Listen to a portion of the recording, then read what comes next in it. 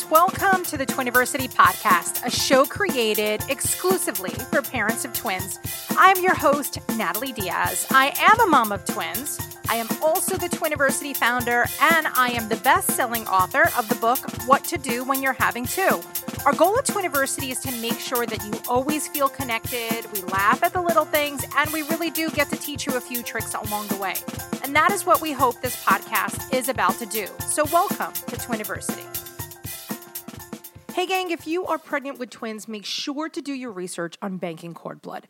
Your newborn's umbilical cord blood contains powerful stem cells that have already been used to regenerate healthy blood and immune systems in transplant medicine. These stem cells are also being investigated for their potential use in regenerative medicine. Preserving your child's newborn stem cells at birth is an opportunity to provide access to current and potential future stem cell treatment options for you and your family. Learn more at cordblood.com or call 188-CORD-BLOOD. Use code DUO2 for special twins pricing through Twiniversity. We got another great show for you today. Today we are talking with mom Jenna Morton. Jenna is a mom to identical twin boys, Rory and Alistair, who are now age 7, and she even has an older daughter, Clara, who's about to turn 9. Now, the boys and mom are survivors of twin-to-twin transfusion syndrome. It's a rare condition that occurs when abnormal blood vessel connections form in the twins' shared placenta. It creates an uneven blood flow between the babies, and it's not always the best situation. But Jenna is a best case scenario, and that's what leads her to tell her story often and to take on both volunteer and professional roles related to their premature birth journey. In addition to being a parent, Jenna is also a parenting journalist. She's the contributing editor of Family First, a quarterly magazine published in her province of New Brunswick, and she's also been a community digital-based journalist for 5 years now on her website as well. She's also a host, hello, I love that, of 3 podcasts. One is a community-focused weekly interview show called Pickle Planet. She also hosts another show on behalf of the Canadian Association of Neonatal Nurses called NeoChats, and With You in the NICU, and that's a production of the Canadian Premature Babies Foundation. So without further ado, let's meet Jenna. Hey, Jenna. Hi, Natalie. I love that we were just having a 20-minute conversation about churning butter and all these other things, and now we have to get back to our serious topic. But truthfully, this is something that only happens to us, right? Our little weird community. We have a lot of TTTS survivors. Not all are super positive, and I guess it depends on what your term for positive is. You know, if you have bumps along the road and you end up needing surgery, ultimately, if things are okay, is that a positive experience still? Because there's a lot of ways to view this. So we really want to hear your story. So you have your boys and you have your older daughter. So you had already experienced what a pregnancy was like.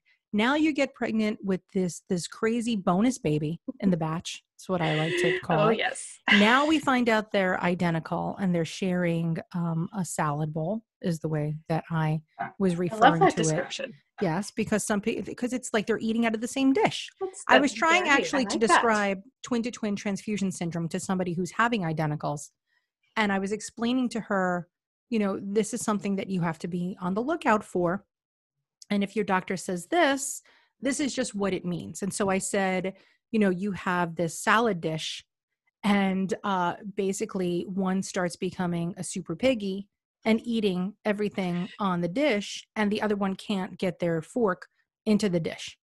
And so that's exactly right. It's no good for either way. So this was my kind of like quick and dirty TTTS explanation, by the way, in our driveway, standing 6 feet apart as I'm yelling to her. This is what you have to look forward to. So once you found out that you were having your dudes, that they were sharing a placenta, was that something that was even on your radar? It wasn't. So what happened with us, and I think in part of the reason why I became an advocate and I talk about it a fair amount, is because things happened so quickly and then so best case scenario that I never had time to stress about whether it was going to happen. We were thrown into it.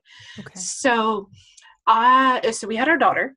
She was just over a year when I got pregnant the second time.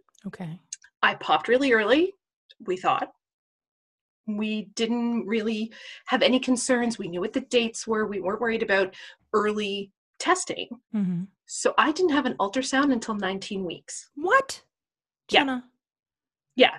So 19 weeks on a Monday, I went in and I get my first ultrasound. And the week before, my family doctor had done the Doppler. And she was like, yeah, maybe it could be twins. The heartbeat's a little fast. But there was no like, oh, I think we should check this out. Like maybe you're having twins. No, I thought I was having one.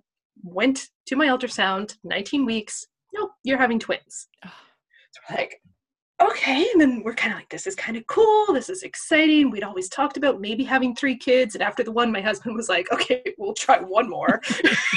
Like, well, universe decided, here we go. So we got happy. We got excited. We told our family. We told Facebook that night.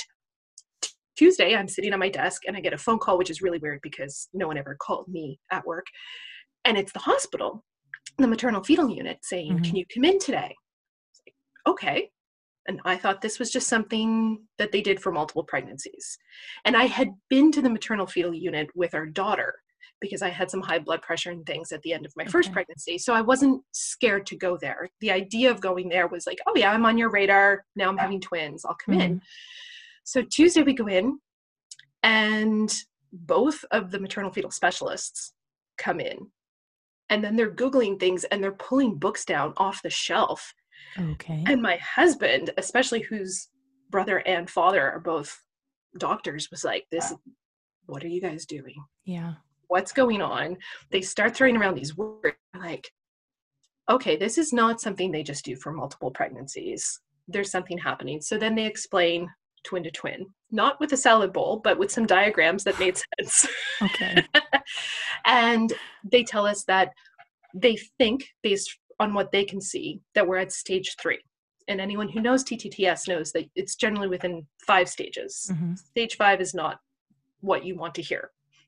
So they told us they think we're at stage 3.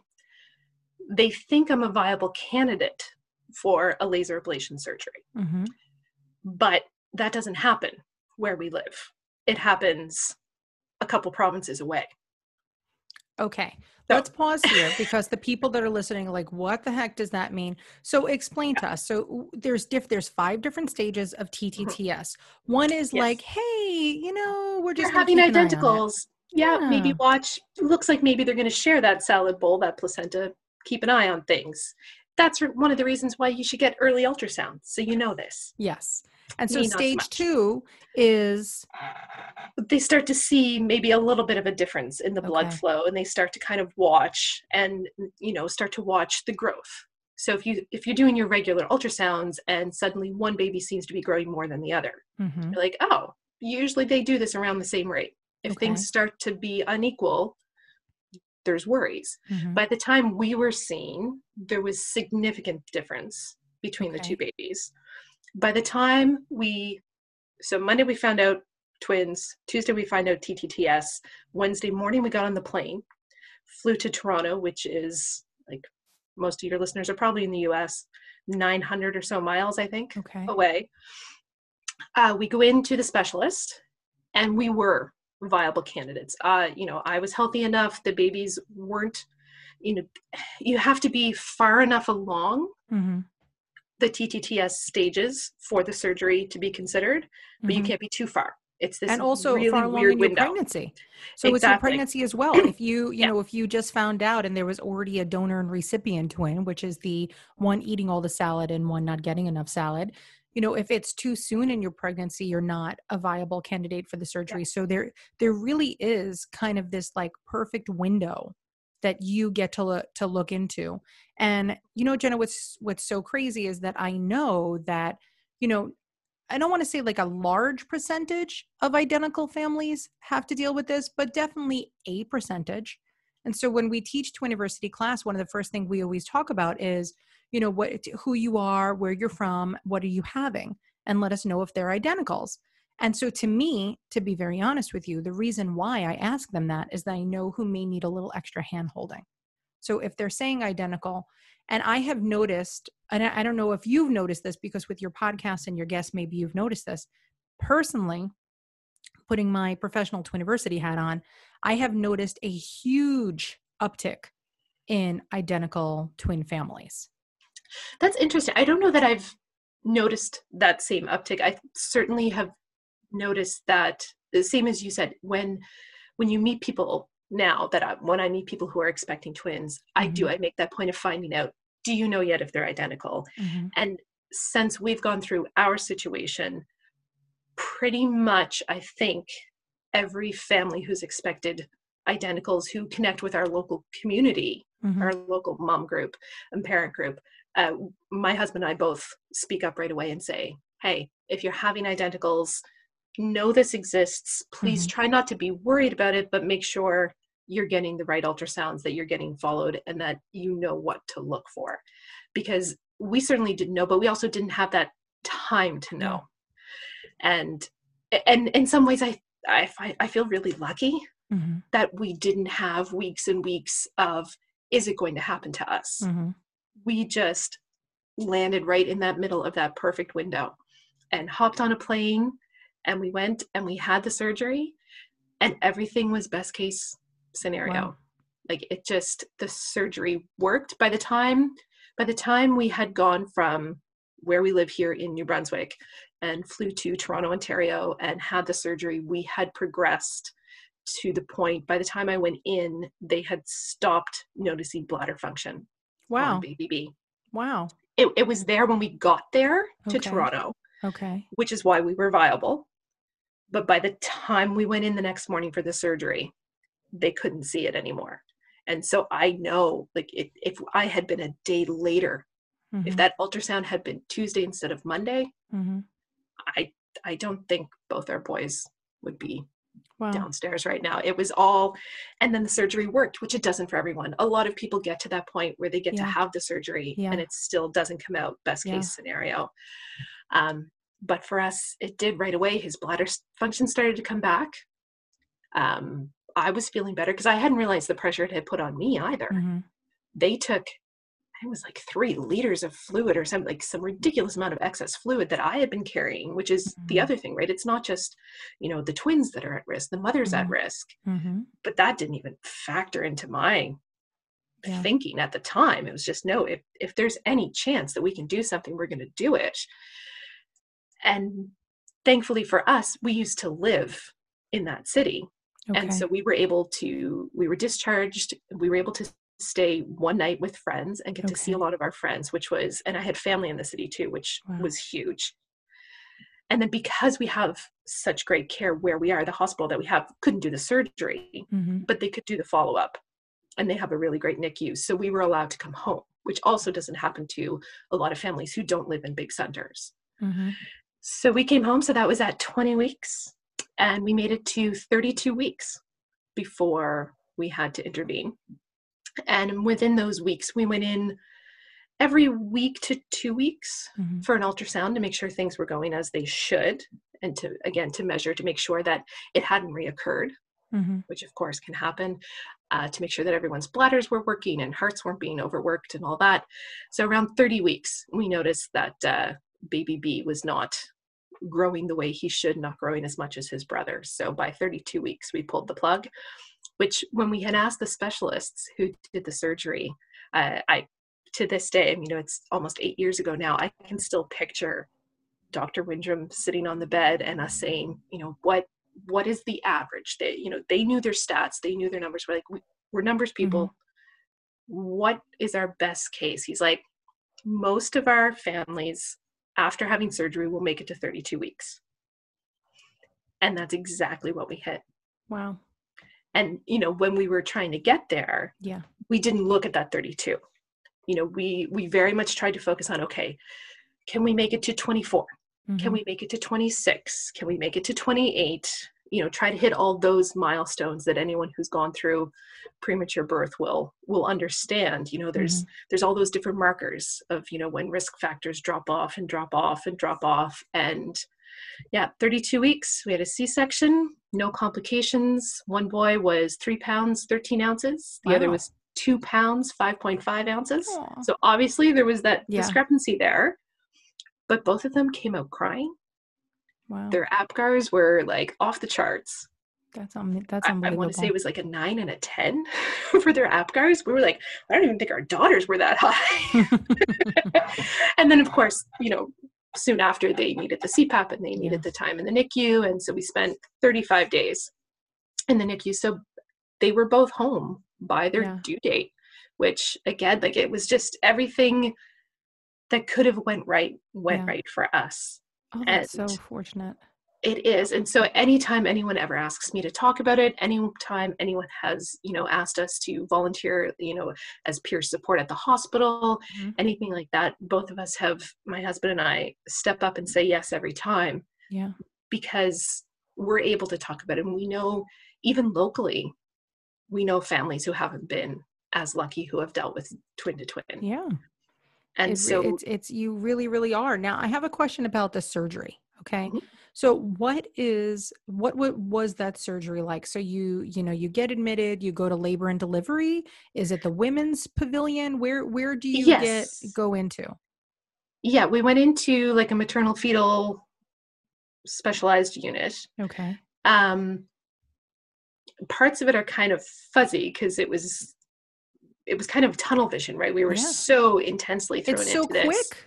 I mean, it's so quick. That's unbelievable. Yeah, but it was a women and children's section, and it was a teaching hospital. So my husband tells me there were about 20 people in the room while they did the surgery. I'm like, I remember them asking me. I'm like, yeah, sure. Like, the more that people can find out about this, the better.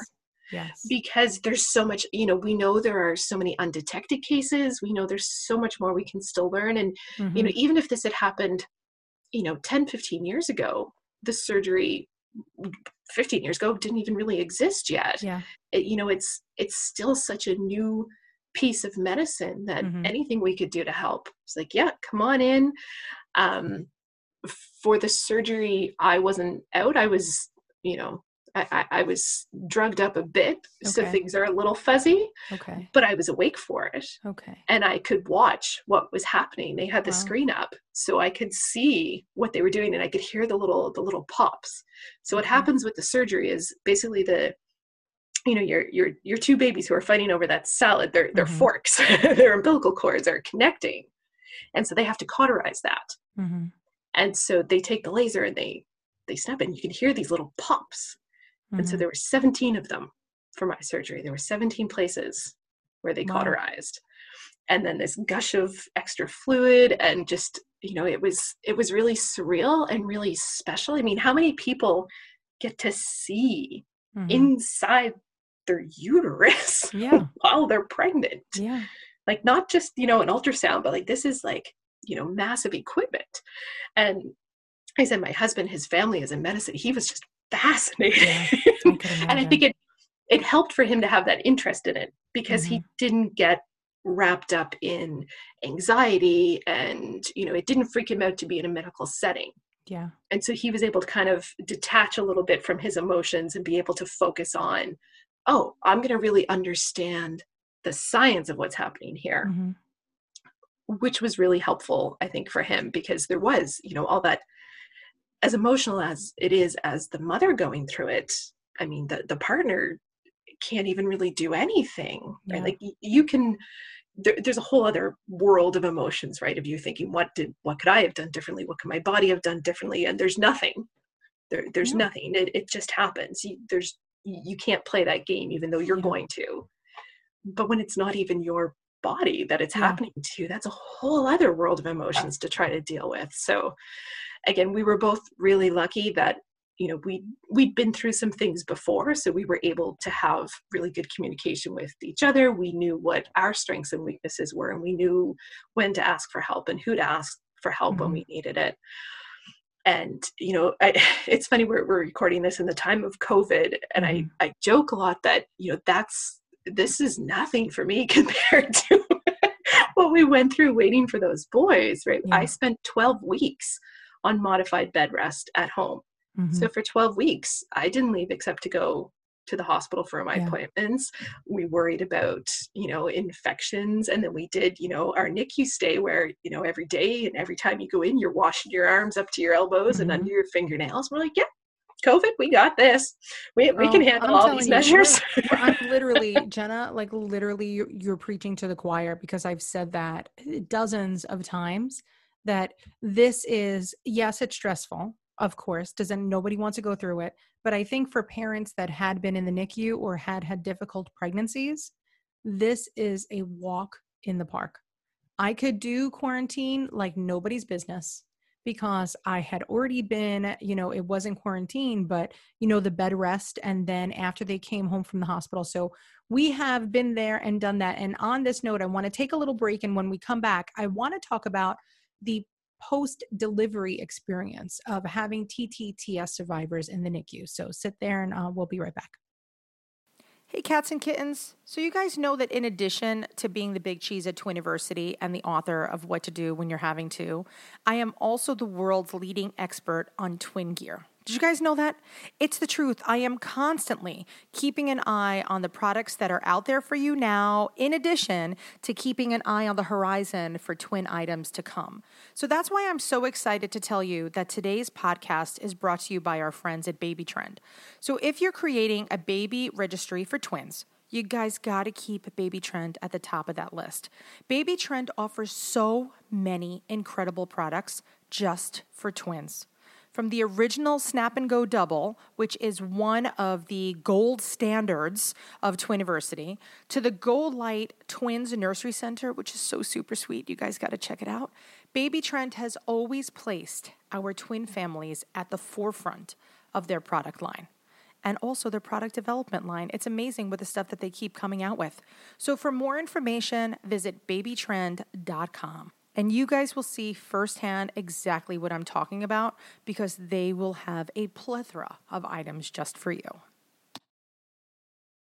All right, so we're back. I always like to say that. And we're back.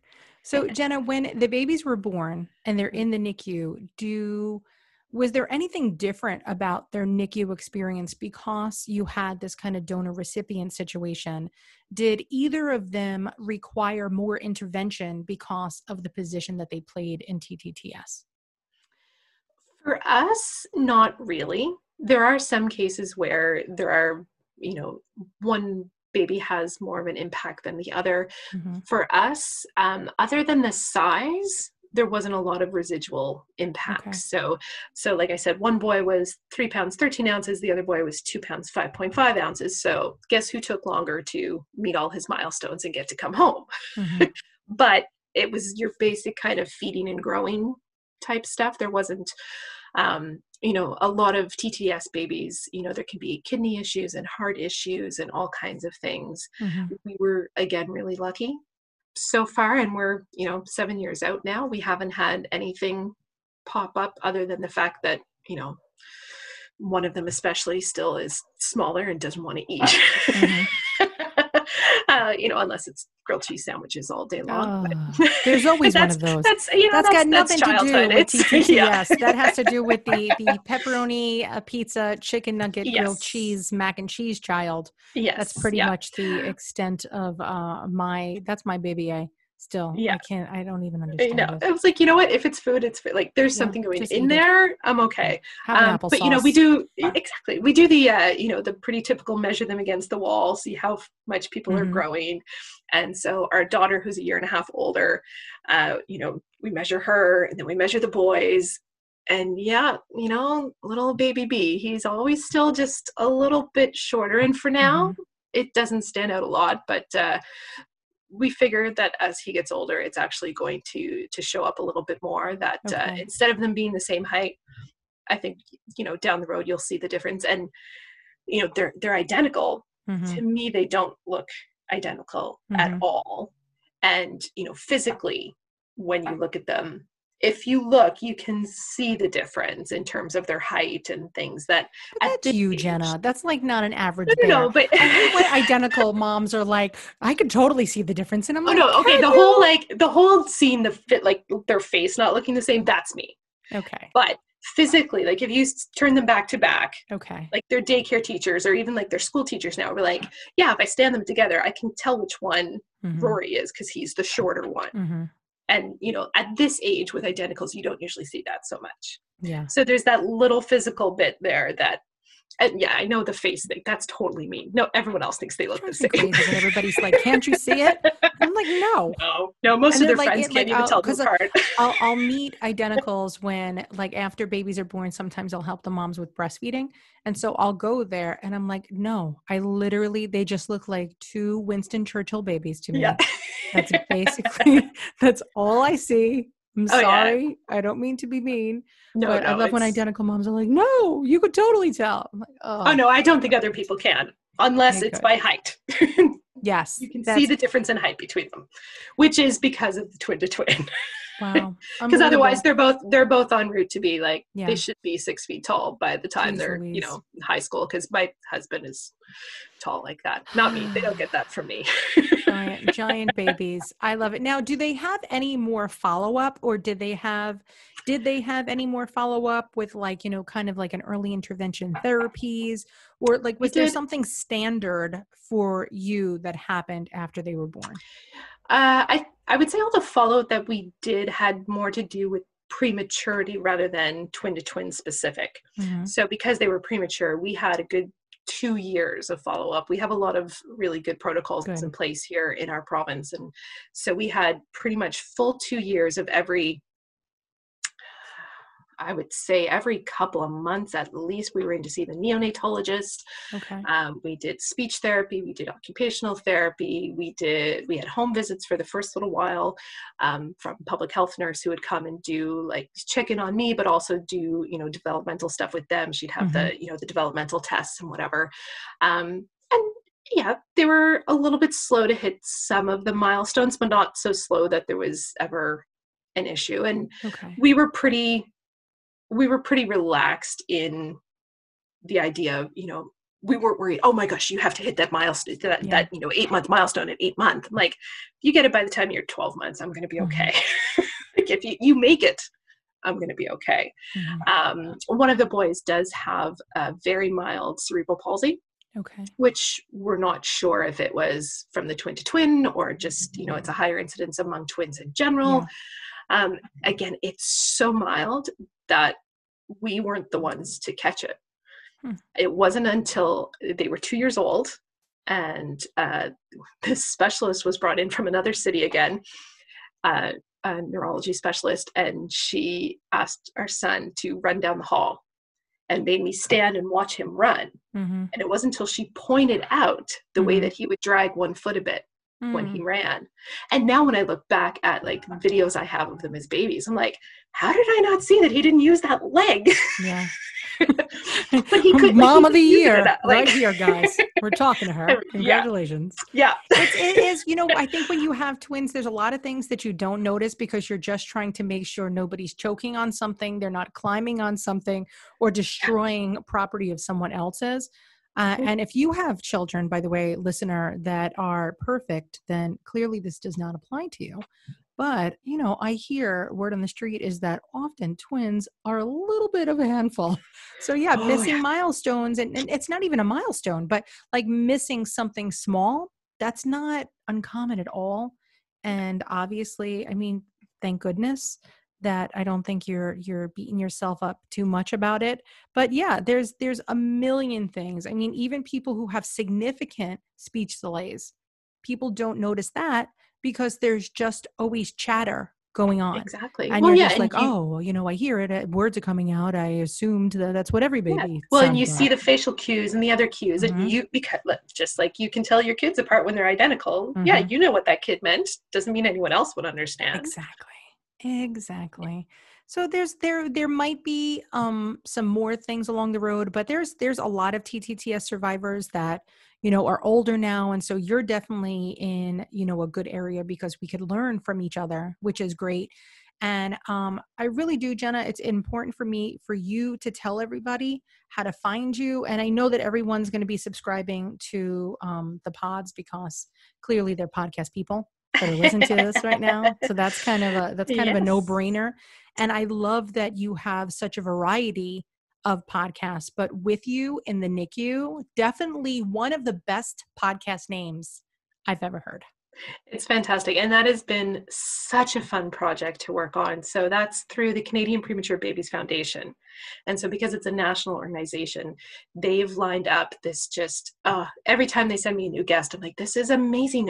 How do I get to talk to these people all the time? Right? Mm-hmm. Like just like national experts in breastfeeding and milestones and, everything that has to do before and after the NICU experience is in that podcast. And it's just, they're really relaxed conversations, right? It's not a lot of technical stuff. Mm-hmm. The other podcast that I do, Neo Chats, gets a little bit more technical because it's specifically for the Canadian Association of Neonatal Nurses. Mm-hmm.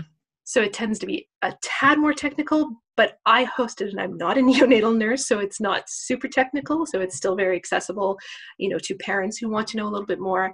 And that podcast we launched as we were in the COVID-19 pandemic. Oh, okay. So the first 4 episodes are all about how NICUs and nurses in Canada were responding to what was happening. And so we had some really great neonatologists and specialists on that show as well. And then my other one, the Pickle Planet Moncton podcast, is my personal one. So that's my website is called Pickle Planet Moncton, Moncton being the place where we live. And Pickle was a nickname for my daughter when she was little. So it's the Pickle Planet. It's a parenting website and parenting, everything local. And so that podcast that comes out weekly is all kinds of parents and parent related stuff. So, we talk to a rock and roll singer about, life on the road as a dad. And we talked about, other families who have had challenges with their children with fertility. We talk about breast milk donation. We talk about, right now we're talking about a lot about local, how to, stay in your backyard and have fun, that kind of stuff. So that one's a lot of fun and doesn't necessarily focus on twin life or preemie life, but that's my life. So sometimes it's in there too. I love it. And you have your blog too. Yes. Yeah. Pickle Planet Moncton has been going, it'll be 5 years. Aww. Yeah, it's just coming up on 5 years. So the boys were just about 2 when that started, because it was like, oh, they're 2. They can, kind of move around a little bit. I don't have to be totally hands-on. Maybe I should write again. Oh my gosh. Well, I just want to say thank you for taking the time out of your crazy days for, not only for speaking with us today, but honestly for all that you do and sharing your story. And, you need that positivity because, there's this saying, I don't know if it's a proverb, I don't know if it's just a saying, but, you could go X amount of days without food, you could go X amount of days without water, but you can't go even a minute without hope. And this is one of those times when you need to hear the positive, because if you go Google TTTS, I am telling you right now, you are not going to find the positives first. So Jenna, I really just want to say thank you very much. Oh, thank you so much for this opportunity. It's been such a pleasure to chat with you. Yay. Okay, guys. And we got to go because you have to go back to your grocery shopping, whatever the heck you're doing. And we wish you that, have a safe trip today and get out of your car maybe at some point. I know the babies may be sleeping, but at some point we all have to go back to normal. So thanks so much for listening. And if you have questions for me, or if you have questions for Jenna, or if you need more information on TTTS, you could email us at community@twiniversity.com. And don't forget, we have a ton of resources at twiniversity.com, including really great stories about TTTS survivors. So you are not alone. We are in this together. Way before this COVID thing, we've been saying that. So hi, that's what twin parents do. We have been in this together since, the dawn of the planet. I think that's probably when. And so guys, I love you guys. Until next time, I will see you later, alligators. Thanks for listening.